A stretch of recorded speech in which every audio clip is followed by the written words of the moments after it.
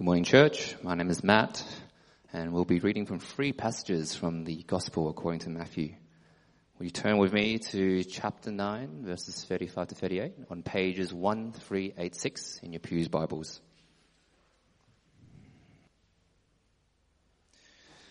Matthew chapter 9, verses 35. Jesus went through all the towns and villages, teaching in the synagogues, proclaiming the good news of the kingdom, and healing every disease and sickness.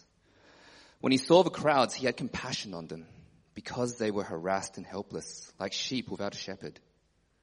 Then he said to his disciples, "The harvest is plentiful, but the workers are few. Ask the Lord of the harvest, therefore, to send out workers into his harvest field." Our next reading is in chapter 16, verses 13 to 18. This is found on page 1398.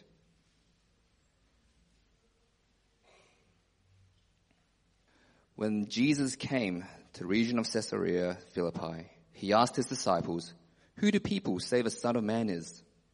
They replied, "Some say John the Baptist, others say Elijah, and still others, Jeremiah or one of the prophets." "But what about you?" he asked.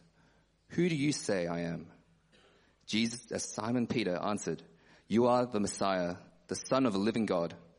Jesus replied, "Blessed are you, Simon, son of Jonah, for this was not revealed to you by flesh and blood, but by the Father in heaven. And I tell you that you are Peter, and on this rock I will build my church, and the gates of Hades will not overcome it." Our last reading is Matthew chapter 28, verses 16 to 20. Which can be found on page 1422.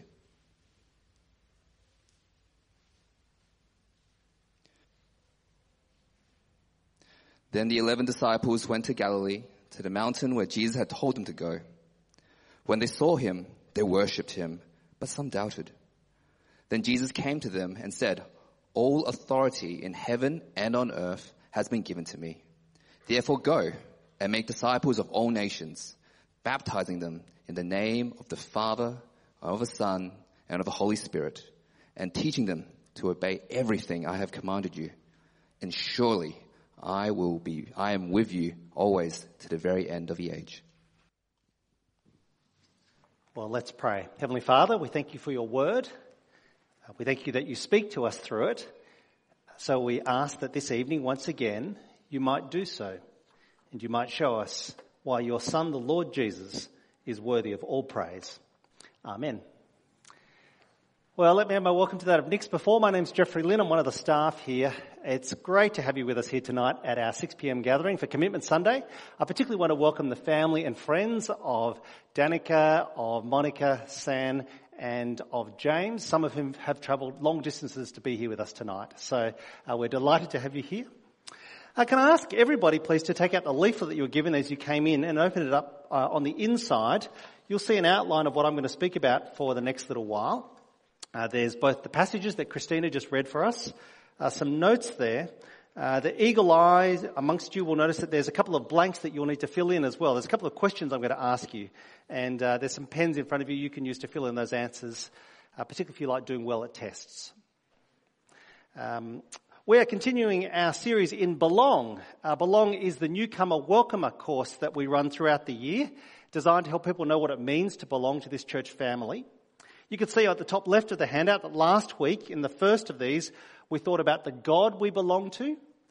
He is a God who is rich in mercy and who speaks to us through his word. This week, we come in point 2 to the global mission Taskforce we belong to. Because what this God is doing throughout his world is bigger than just here at Trinity City. It's actually the perfect passage and topic for us for Commitment Sunday, because those who are being baptized are joining a worldwide enterprise, what I've called a global mission task force. And we're going to see that through the 3 passages that were just read to us, which I'm going to say a few things about. And at the end, like last week, we're going to hear a short interview with a member of our gathering about what it means for them to belong to this part of God's enterprise.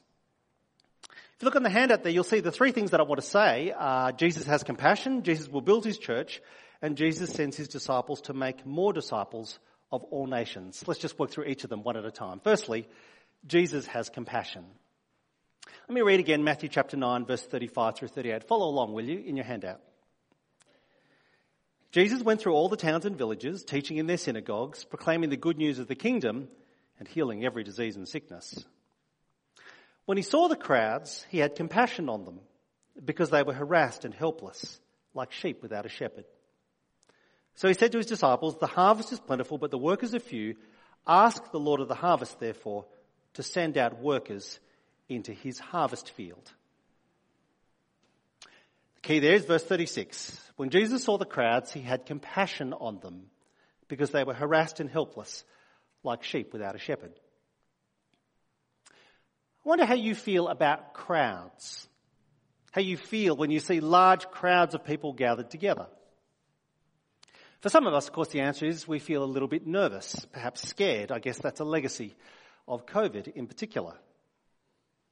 Others of us, you see a crowd and you just feel apathetic or indifferent. But my guess is that for many of us, when you see a crowd, what you feel most of all is inconvenienced. A few years ago, my wife and I discovered that if you go to the movies in the middle of the week at 11 o'clock in the morning, there is no one there. It's the best time to go. It's like a private screening. And so now whenever we go in the middle of the week on a Thursday at 11 and there's another person there, I get very irritated that they've dared to crash my movie. How do you feel about crowds? When Jesus sees crowds, he has compassion. Why? Because what he sees are people who are lost. People who are helpless, like sheep without a shepherd. It's a reminder of what we saw last week in Ephesians chapter 2.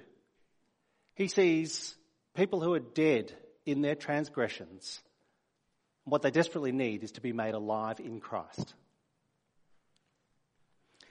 Isn't it reassuring to know that the guy who runs this global mission task force, this is how he feels about people? Jesus has compassion. What happens next in this passage is that he changes the metaphor from crowds that are like sheep who need a shepherd to workers for a harvest field. Because Jesus is not just full of compassion. Jesus is not just someone who has empathy or good intentions. Jesus cares about outcomes.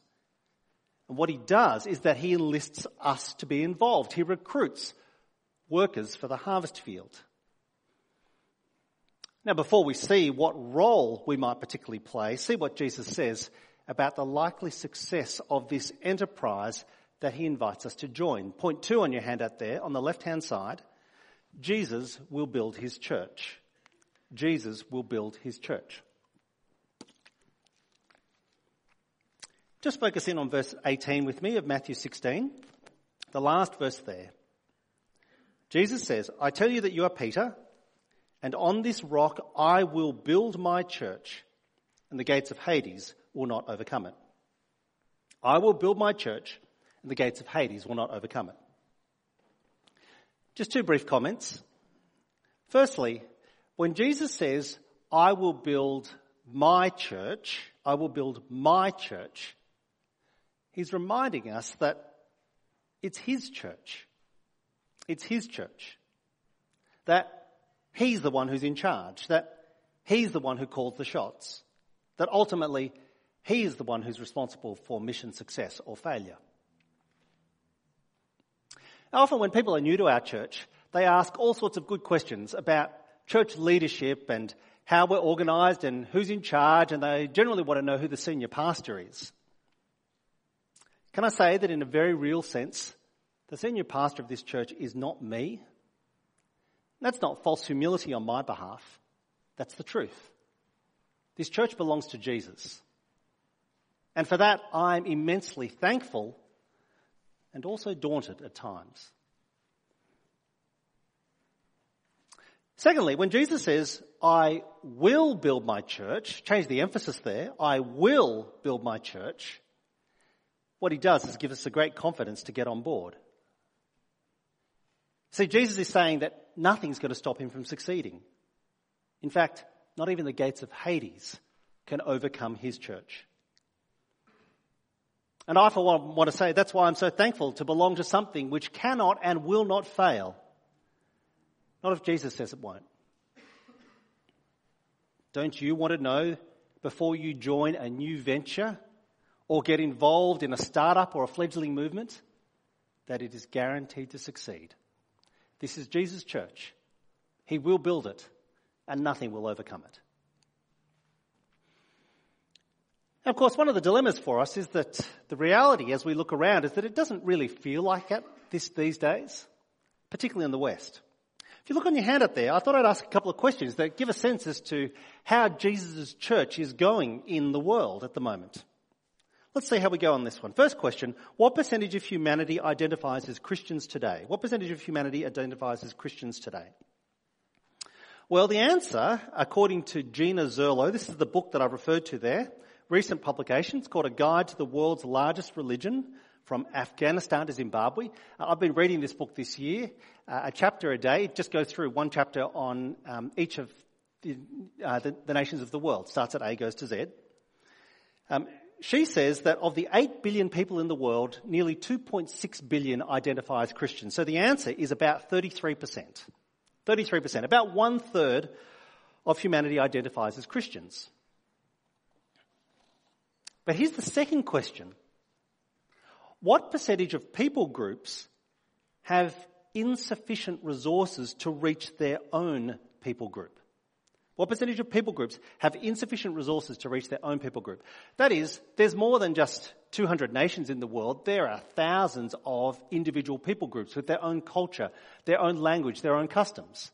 In fact, the Joshua Project, who I've referred to there, they estimate that there are 17,500 people groups in the world, of which they say 7,500, or, and here's the answer, 43% have insufficient resources to reach their own.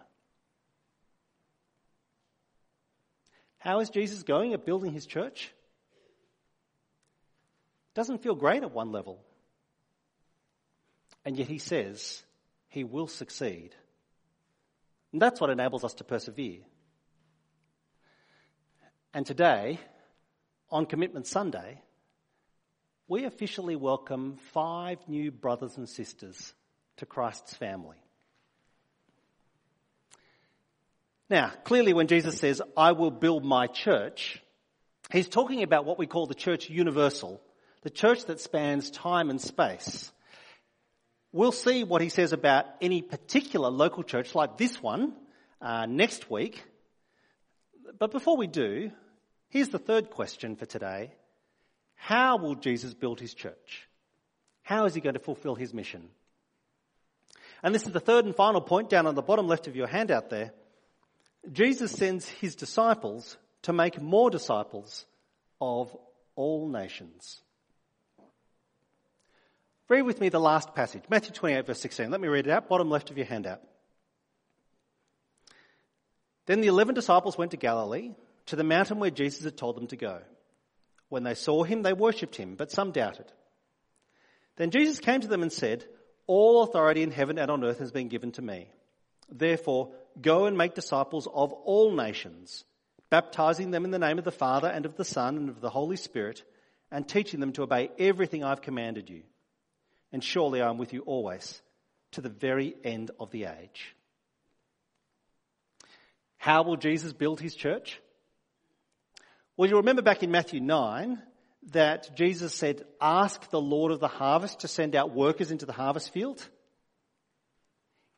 Well, here in Matthew 28, at the end of his account, here comes the fulfillment of that prayer. Jesus sends his first 11 disciples to make more disciples, and eventually to make disciples of all the nations of the world. A couple of things to note there in verse 19 in particular. It's in bold, so you can't miss it. The main idea here is that Jesus sends us to make disciples. That's how his church will be built. It's true that he talks about, in verse 19 and 20, going and baptizing and teaching. And those are important ways to make disciples, but the main objective is to make disciples. But the other comment is that, once again, Jesus' plan is for more than just a handful. It is for the whole world. It is for all nations. And today I want to say, isn't it a wonderful relief to know that Jesus cares about what goes on in every nation of the world? In every corner of the globe, Jesus has an interest. Jesus has compassion on the crowds who are lost like sheep everywhere. And because he does, it means that when we come to Christ, we belong to something that is not just confined to our neck of the woods. Our Commitment Sunday today is the fruit of just that. Monica, for example. Monica is from right here in South Australia. James is from Western Australia, which, as we know, is like another country. And then, of course, we have San, Danica and Nicole from overseas. Make disciples of all nations, Jesus said. Now, here's a question for you. Why do you think that Jesus didn't stick around to bring his mission to a conclusion? I ask that because in Matthew 28, Jesus has arguably just completed the hardest part of his mission. He has died for sin. He has been raised to life again. But at this point, he's about to return to the Father's side in heaven, and he's going to leave the rest of the mission, the mopping up, you might say, to us. To you and me. And I wonder if at times, if you find yourself asking, I wonder if I would have done that. I wonder if I would have left the risk of the task, taken the risk of leaving it to all of us. Well, I don't know the answer to that question. But what I do know is that Jesus is bestowing an incredible honour and privilege on us. The Lord of the harvest is inviting us into his plans, and he is giving us the opportunity to play a part in the greatest worldwide movement and enterprise that we have ever seen. And if you're a little bit uncertain, which is fully understandable, then remember Matthew 28 verse 18. All authority in heaven and on earth has been given to Jesus. And Matthew 28 verse 20. Surely he is with us always to the very end of the age. Once again, this is an invitation to belong to something that cannot fail. Jesus says he will build his church, and even the gates of Hades will not overcome it. If you're a disciple of Jesus, then every breath he gives you, and every situation he puts you in, and every opportunity that he presents you, is a chance to make more disciples. A job, a career, a housing location, a family, a neighbourhood, a friendship group. Everything that Jesus affords you is an opportunity to make disciples, because that's what Jesus sends us to do. I wonder, is this how you might introduce yourself at a party when you're meeting people for the first time? Not as I'm a student or I'm a lawyer, I'm a nurse or an accountant. Not as someone who's retired or a homemaker, but as a disciple maker. Would it be obvious to others from the way in which we live, from the things that we talk about, from what we are known for? To put it as bluntly but as gently as I can, Jesus didn't come all this way. Jesus didn't go through all that he did just to make our lives a little more comfortable and a little more enjoyable for 70 or 80 years. He did it for something much bigger and much grander. Now, just as those first 11 disciples were faithful to the cause, they heard what Jesus charged them with, and they went and made more disciples, who made more disciples, who made more disciples, and so on for 80 generations until someone led each one of us who are believers to Christ. Just like them, can I say, let's not let it fall on our watch. That's actually the story behind this church. It's a picture on screen for you. It's a picture of the HMS Buffalo, which was the lead ship in the fleet that came from England in 1836 to establish the new colony here. When they left, English believers wanted to ensure that there would be a witness for Christ in the new settlement, and so they raised enough funds to send out a wooden church building with the fleet so that when they landed, they'd be able to build a church. This church, in fact. Now, unfortunately, the voyage took so long that by the time they got here and they opened up the boxes when they got there, they discovered that it had rotted in transit. Apparently, IKEA and flat packing hadn't been invented back then. And so it took them a couple more years, not until 1838, actually, until they had gathered enough resources to lay the foundation stone for this church right here on this site. And this is largely the same building that was first established in 1838, because ever since, in this church, disciples of Jesus have made more disciples of Jesus, because that's the global mission task force that we belong to. Well, what does it all mean for us? Look at the right-hand side of your handout. Let me just talk about a few brief implications. Firstly, at Trinity City, you'll hear a constant exhortation to evangelism. At Trinity City, you'll hear a constant exhortation to evangelism. Because people are lost. They're like sheep without a shepherd. And what's more, people from every nation of the world are coming to us. And so, as a church, we will send some disciple makers to the ends of the earth. But for most of us, we don't even need to leave home to be involved in this global mission task force. Look at the next slide on screen. This is a picture, this slide on screen. This is a picture of Explore. I talked about Explore last week. Explore is the 4-week outreach course that we run throughout the year for people who aren't Christian, who want to find out more about Jesus. You can come along and ask any question or just listen to what others are interested in. And the picture here is of the most recent course at which, here's the part that I want to tell you about tonight. You can see there's actually 4 groups running simultaneously around different tables.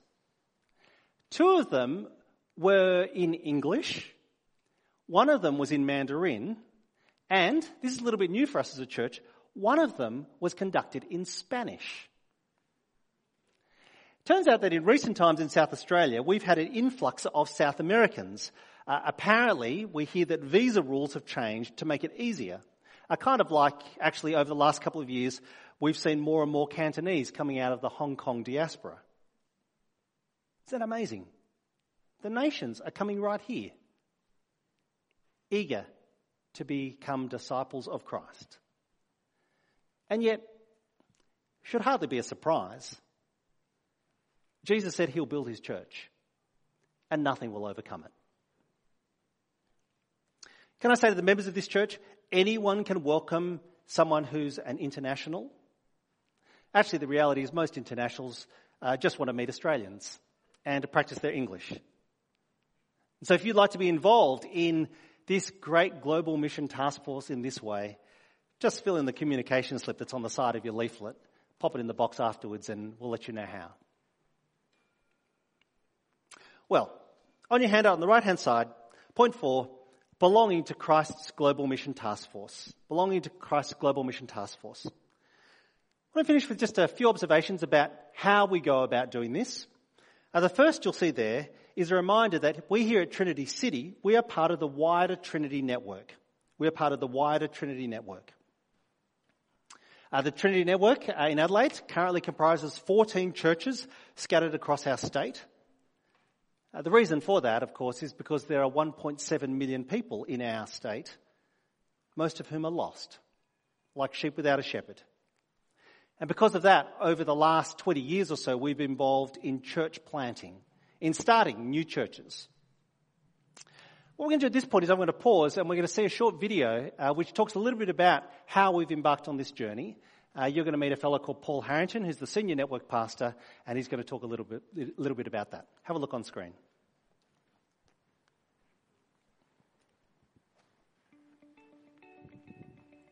A few years ago in Sydney, billboards were erected at railway stations for commuters to read on their way home from work. They said, "You'd be home by now if you lived in Adelaide." Adelaide's a great place to live. We have stunning beaches, outstanding wineries, easy access to bushwalking in the outback. We've got world-class sporting facilities, stacks of festival and culture, and we still have affordable housing. It's accessible, it's friendly. But the most significant thing you need to know about Adelaide is that it has over 1 million people who desperately need Jesus. Holy Trinity Church was a church plant from England over 180 years ago. The congregation now meets in the oldest church building in the heart of the city of Adelaide. But we're not that interested in old buildings. What we really want to do is reach new people for Jesus. The Trinity Network is a growing church planting movement. We're a movement because our aim is to plant churches that plant churches so that in God's providence we might see exponential gospel growth. Our prayer is that these gospel communities will impact everyone in South Australia with the life-changing news about Jesus. There are lots of practical reasons why church planting makes sense. Research indicates that church planting is one of the most effective ways to connect with unchurched people. But church planting is not just a pragmatic exercise in effective evangelism. At the heart of it all is something much more profound. We plant churches to reach people because God stepped into this world to reach out to us. So we courageously and lovingly proclaim the gospel. We want people to have the opportunity for a life that endures, to be with God for eternity. We need to plant churches because at the end of the day, heaven and hell hang in the balance. Can you imagine a city with hundreds more vibrant, gospel-proclaiming churches established across the suburbs and towns impact their local communities with love and generosity? Can you imagine thousands of passionate disciples meeting to pray for their neighbours, their workmates, families and friends? And can you imagine God calling unbelievers to himself through these new churches? This is the prayerful desire and the heartbeat of the Trinity Network. We are ordinary people who have an extraordinary God who can do all things.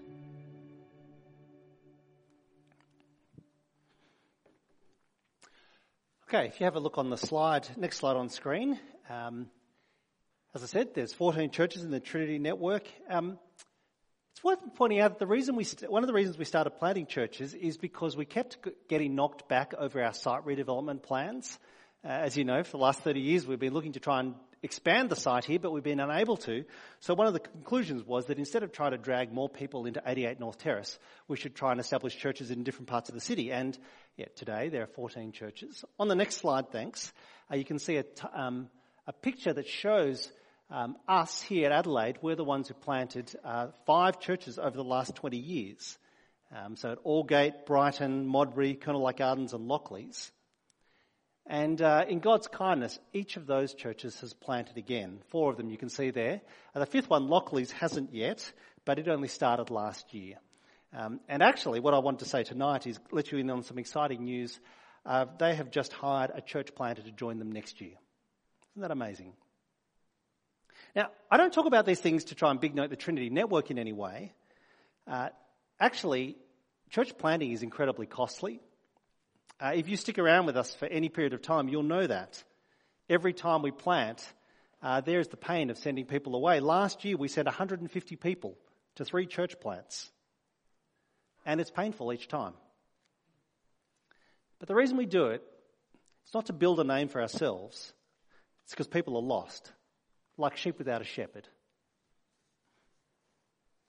Second thing to say about how we belong to Christ's Global Mission Taskforce, there on your handout, we partner with other organisations to make disciples of all nations. We partner with other organisations to make disciples of all nations. That's because, obviously, we can't reach the world on our own. There's a number of external partners that we work with, particularly for evangelism. We have a handful rather than all the partners out there so that we can do those partnerships really well. You can see their logos there. Let me just say something about some of them. You'd be well familiar with them. The Church Missionary Society. This is a great organisation that sends gospel workers overseas to other parts of the world that most of us will never reach.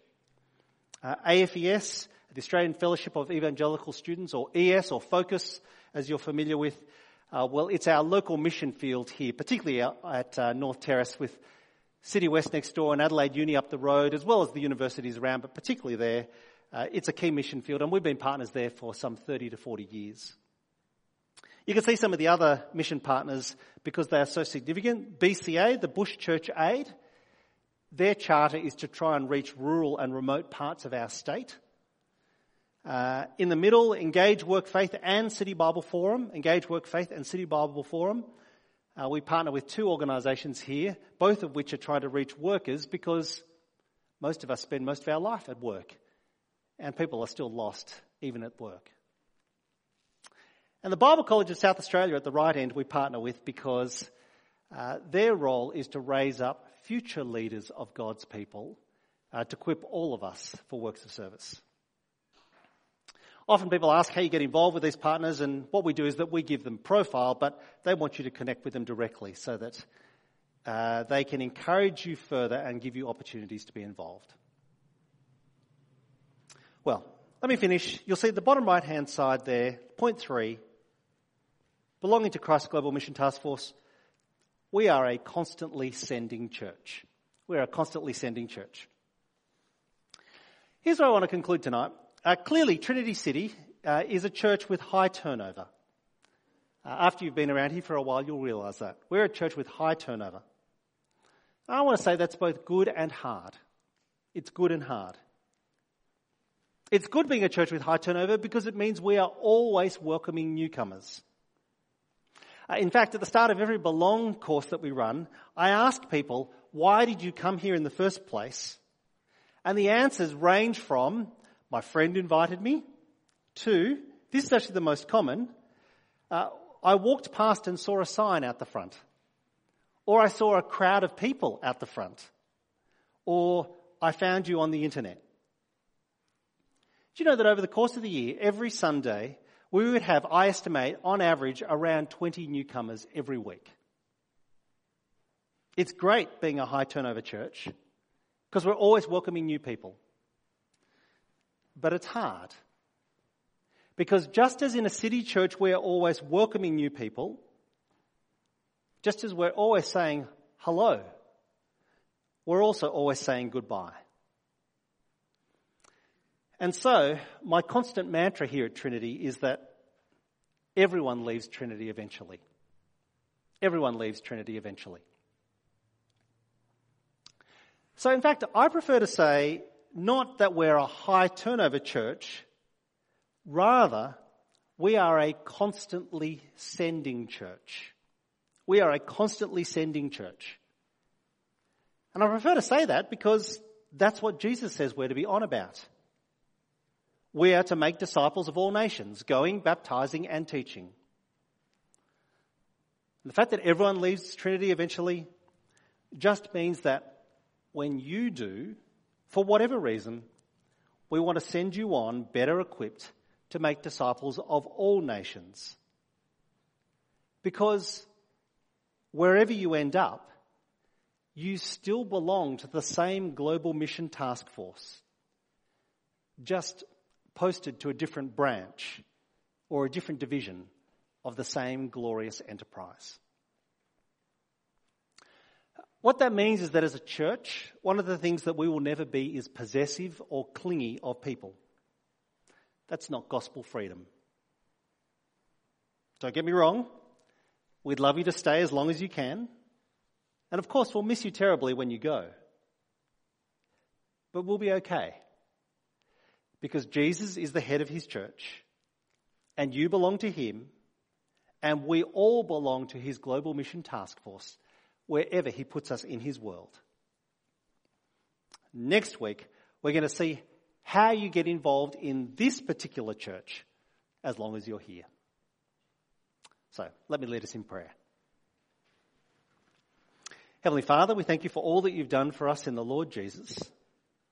Thank you that you have saved us and that you have sent us to make more disciples in his name. Thank you for the great privilege that we have of being part of this global mission task force. We pray that wherever you put us in your world, you might give us the great delight and joy of seeing others come to Christ. And we pray it for his sake. Amen.